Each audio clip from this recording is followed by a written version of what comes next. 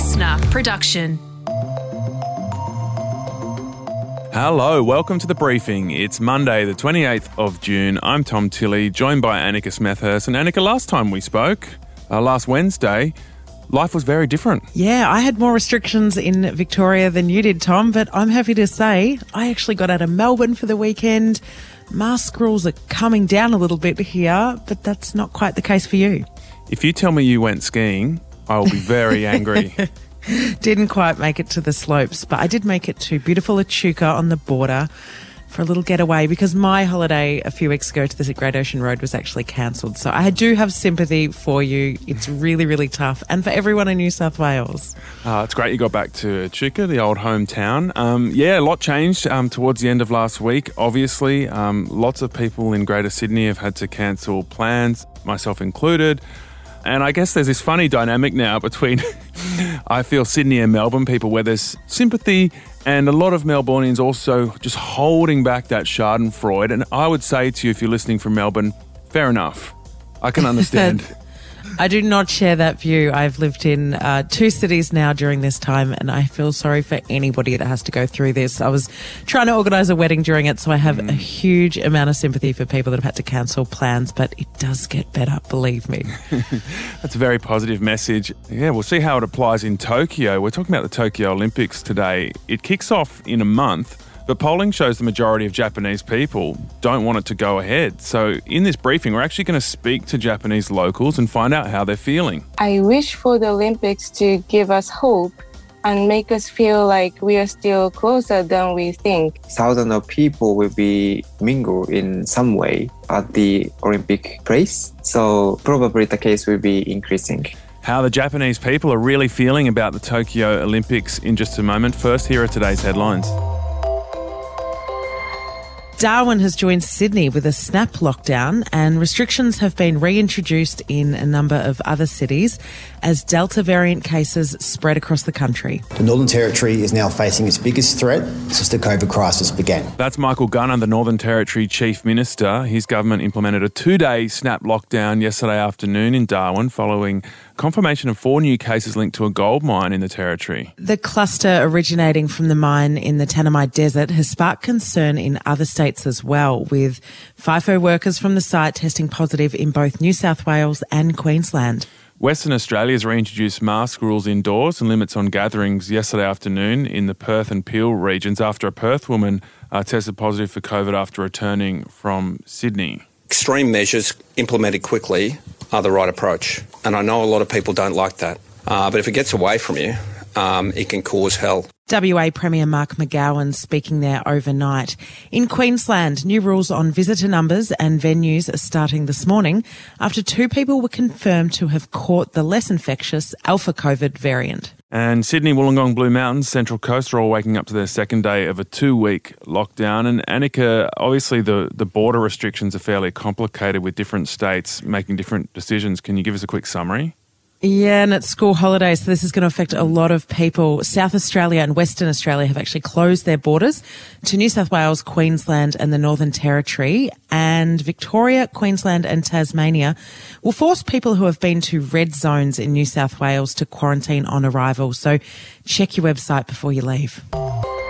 And Labor's hit out at the federal government over the New South Wales lockdown and the spread of the virus from Sydney, saying they haven't done enough to roll out vaccines and secure quarantine arrangements. The Morrison government have had 2 jobs this year and they've failed both. And this lockdown is a direct result of that. Federal opposition leader Anthony Albanese speaking there. Labor has also criticised the government for being too beholden to their junior coalition partner, the Nationals, after Water and Resources Minister Keith Pitt was demoted from Cabinet. The decision was revealed by new Nationals leader Barnaby Joyce yesterday when he unveiled the party's new front bench from a pub in his electorate.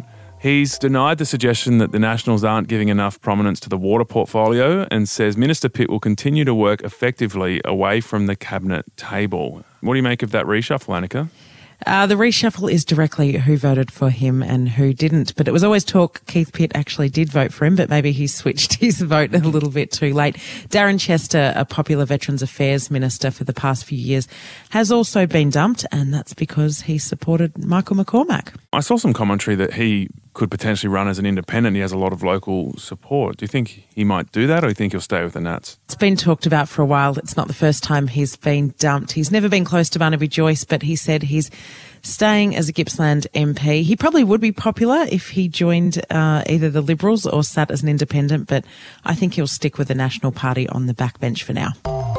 And Daniel Andrews has shared a video where he and his wife tell the story of his injury and recovery as he prepares to return to his role as Victorian Premier today. Felt like an eternity because I sort of couldn't breathe. I could only the most shallow breaths in and out. It was awful because you were going blue and I was thinking, you're going to die.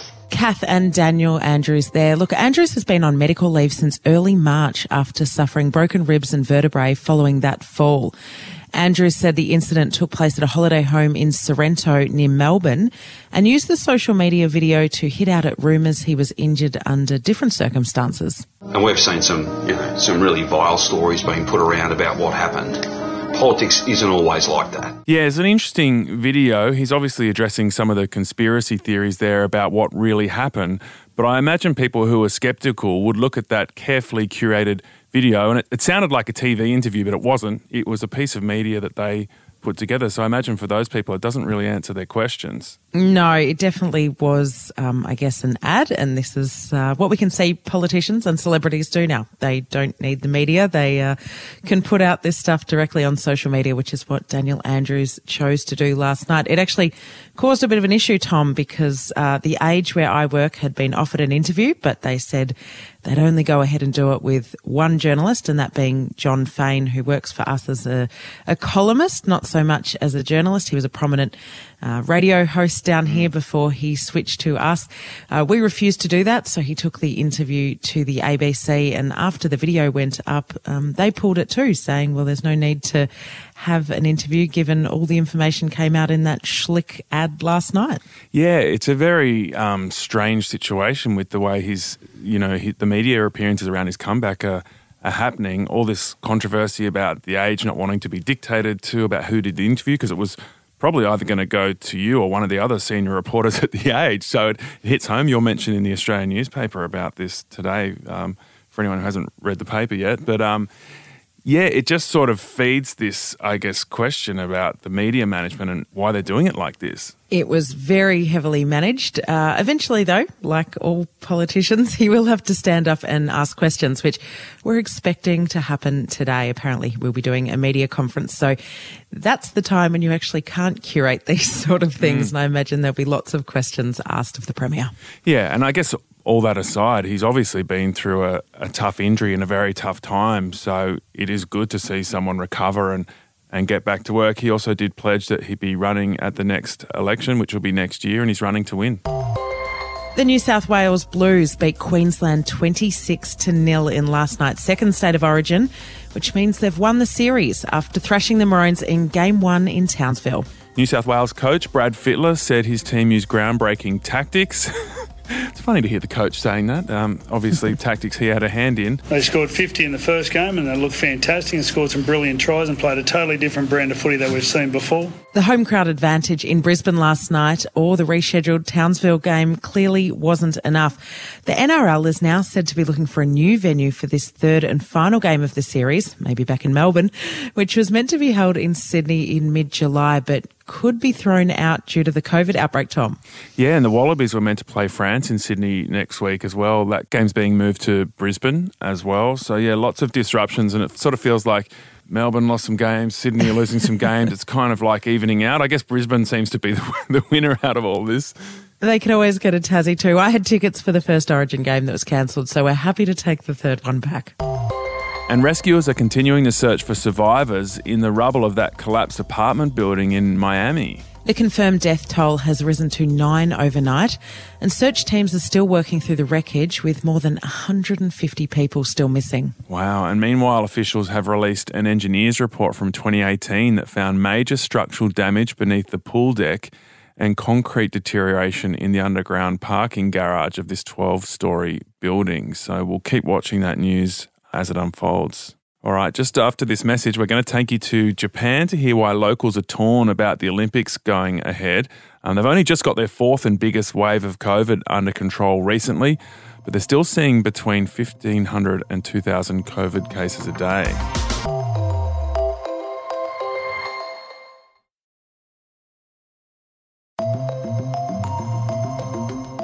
July 23. That is the date that the rescheduled, heavily COVID-impacted Tokyo Olympics kicks off. So this is actually the music from the Sydney opening ceremony in 2000, and after this countdown, a guy rode in on a horse in a Dryzerbone. Wow. To 100,000 people in a stadium at Homebush. Well, that's not going to happen in Japan, is it? Absolutely not. No. In just over 4 weeks, thousands of athletes are going to be pouring in from around the world. They'll head to Japan and they're going to stay there until the 8th of August. Even with the massive COVID restrictions in place, which include limited movement of athletes, constant COVID testing, no international spectators, and 10,000 person limits on local spectators, the majority of people polled in Japan don't want these games to go ahead. No, and poll after poll will show this. One poll from last month, for example, showed that 80% of people polled either wanted the games to be cancelled or postponed. Yeah, there have even been several protests on the streets of Tokyo, including one just last week where hundreds of people demanded that the Olympics be called off for fear that they are going to spread COVID in the country. And yeah, this is a country with only 7% of its population vaccinated. Yeah, that's not good news. Adding to that, already 2 members of the Ugandan Olympic team have tested positive while in Japan. The games haven't even started and they're dealing with positive cases for athletes and coaches. Yeah, so in this episode, we're actually going to hear from young Japanese people. What do they think? How are they feeling about it? We'll speak to 3 young Japanese people. We'll also speak to a Japanese lawyer explaining the legal realities of a cancellation. Moeka Takashima is a 25-year-old uni grad living in Tokyo. She's in the minority of people who want the games to go ahead. Personally, I want the Olympics to be held. I don't want athletes to lose their chance to show their skills to the world. Now that we've lost direct interaction between people from other countries, I wish for the Olympics to give us hope and make us feel like we are still closer than we think. I love the way Moeka there is really channeling that Olympic spirit of bringing people closer together when we've all been spread apart for the last year. Yeah, well, her opinion, as we said, is slightly in the minority there in Japan. Hiroki Kawai is a 23-year-old student. He's got a different view, a little bit more in line with the majority there. He spoke to our producer, Liam Kennedy. We should have stopped Olympic Games before, a few months back. And we should have focused on how we prevent this COVID pandemic. But it's already within 1 month for the Olympics. So anyway, it will be held. But I think we should have stopped Olympic Games. Now we couldn't deal with COVID situation, and the case is still increasing right now. Before the Olympic, we should focusing on our daily life. So do you think if the Olympics happens, there will be more coronavirus cases after the Olympics or during the Olympics? Are you worried about that? Yes, it can be happen. So those cases will be happen, and not for the people from overseas, the people in my country, in Japan. So there will be thousands of people will be mingled in some way at the Olympic place. So probably the case will be increasing. That was Hiroki Kawai, a 23-year-old student in Tokyo. The next person we're going to speak to is actually a guy called Yu, who I met at a party last March in Japan. We were at the snow. He was there with his mates in these brightly coloured retro ski onesies, basically the life of the party. So I Skyped him to find out how he's feeling about the Olympics. Do you think it's good or bad that the Olympics is going ahead in Japan? It's a really difficult question, but I think the Olympics should be held because we have to do it. If we cancel it, we'll have to pay a huge cancellation fee to the IOC. I don't want Japan to lose money because already we lost a ton of money. I think that's enough.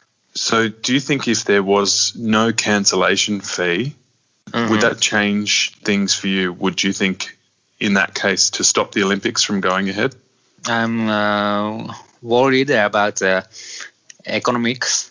A lot of Japanese people will take a domestic trip to watch Olympic Games.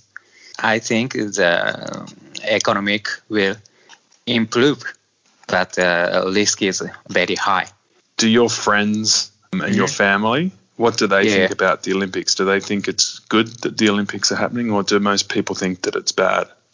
I have a friend of nurse, and she said, I can't understand why they want to do Olympic when cases are rising. But if they do, it must be no crowd. But my coworker said it would be great if the economy getting better during the Olympic Games, but it would be meaningless if the cases increase after Olympic Games. Then lockdown, economies are going down again. My wife is pregnant, same as you. Oh, congratulations. Yeah, she has a diving ticket, but she wants to cancel. What about you? Will you go to any of the events? I wanna, because I'm a party animal. No crowd, no party.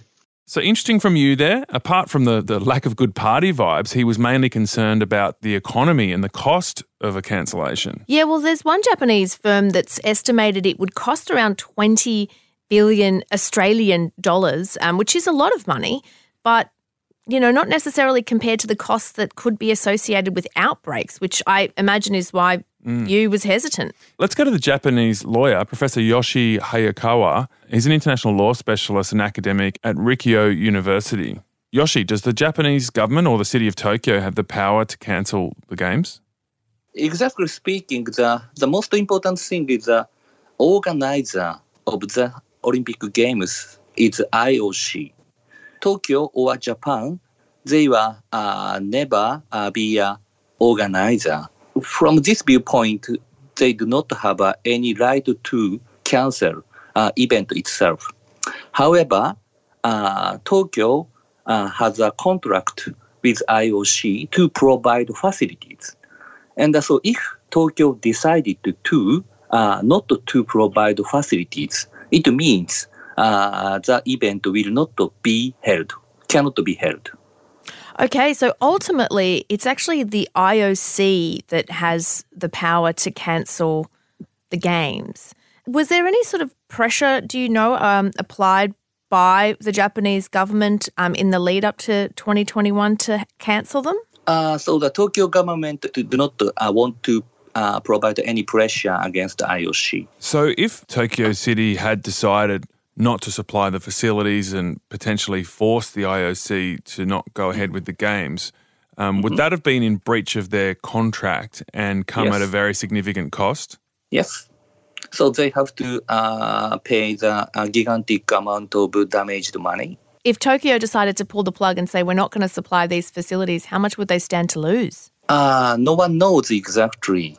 But, according to the report, 100 billion Japanese yen has to be paid. Would it maybe have been easier if they had just called the games off completely? Would that have been less costly maybe for Tokyo? If the IOC decided to cancel this event, Tokyo does not have to pay any money. So it is the same situation, even if the time is 2020 or 2021. But if Tokyo decided to not to supply the facility to IOC last year, but I think situation is not that does not so much change. Perhaps similar amount Tokyo has to pay. Will you go to any of the events? I have no ticket, so I'm watching on TV. Okay, so are we. So the law professor, Yoshi, just said that the cost of breaching the contract would be around 100 billion yen. So that's about 1.2 billion Aussie dollars. You'd have to add that to the economic cost we mentioned earlier of around $20 billion. And you just have to add that to the fact that we're 4 weeks out from the Olympics. It's going to go ahead, and fingers crossed there doesn't end up being a COVID outbreak. I'm just also really happy that I know it's only 10,000 people at each event, but that some Japanese people could go because they only made that decision recently. So that would have been really unfair if they took the risk of the COVID outbreaks without even getting to enjoy it. Only the people, watching on TV would have been able to see it. Yeah, I suppose it's a middle ground for somewhere between having absolutely no vibe and having the biggest vibe. At least you've got some vibe. No Sydney 2000, unfortunately. No. Tomorrow on The Briefing, we're speaking to Daisy Turnbull, who is the former Prime Minister's daughter, and she's written a book called 50 Risks to Take with Your Kids.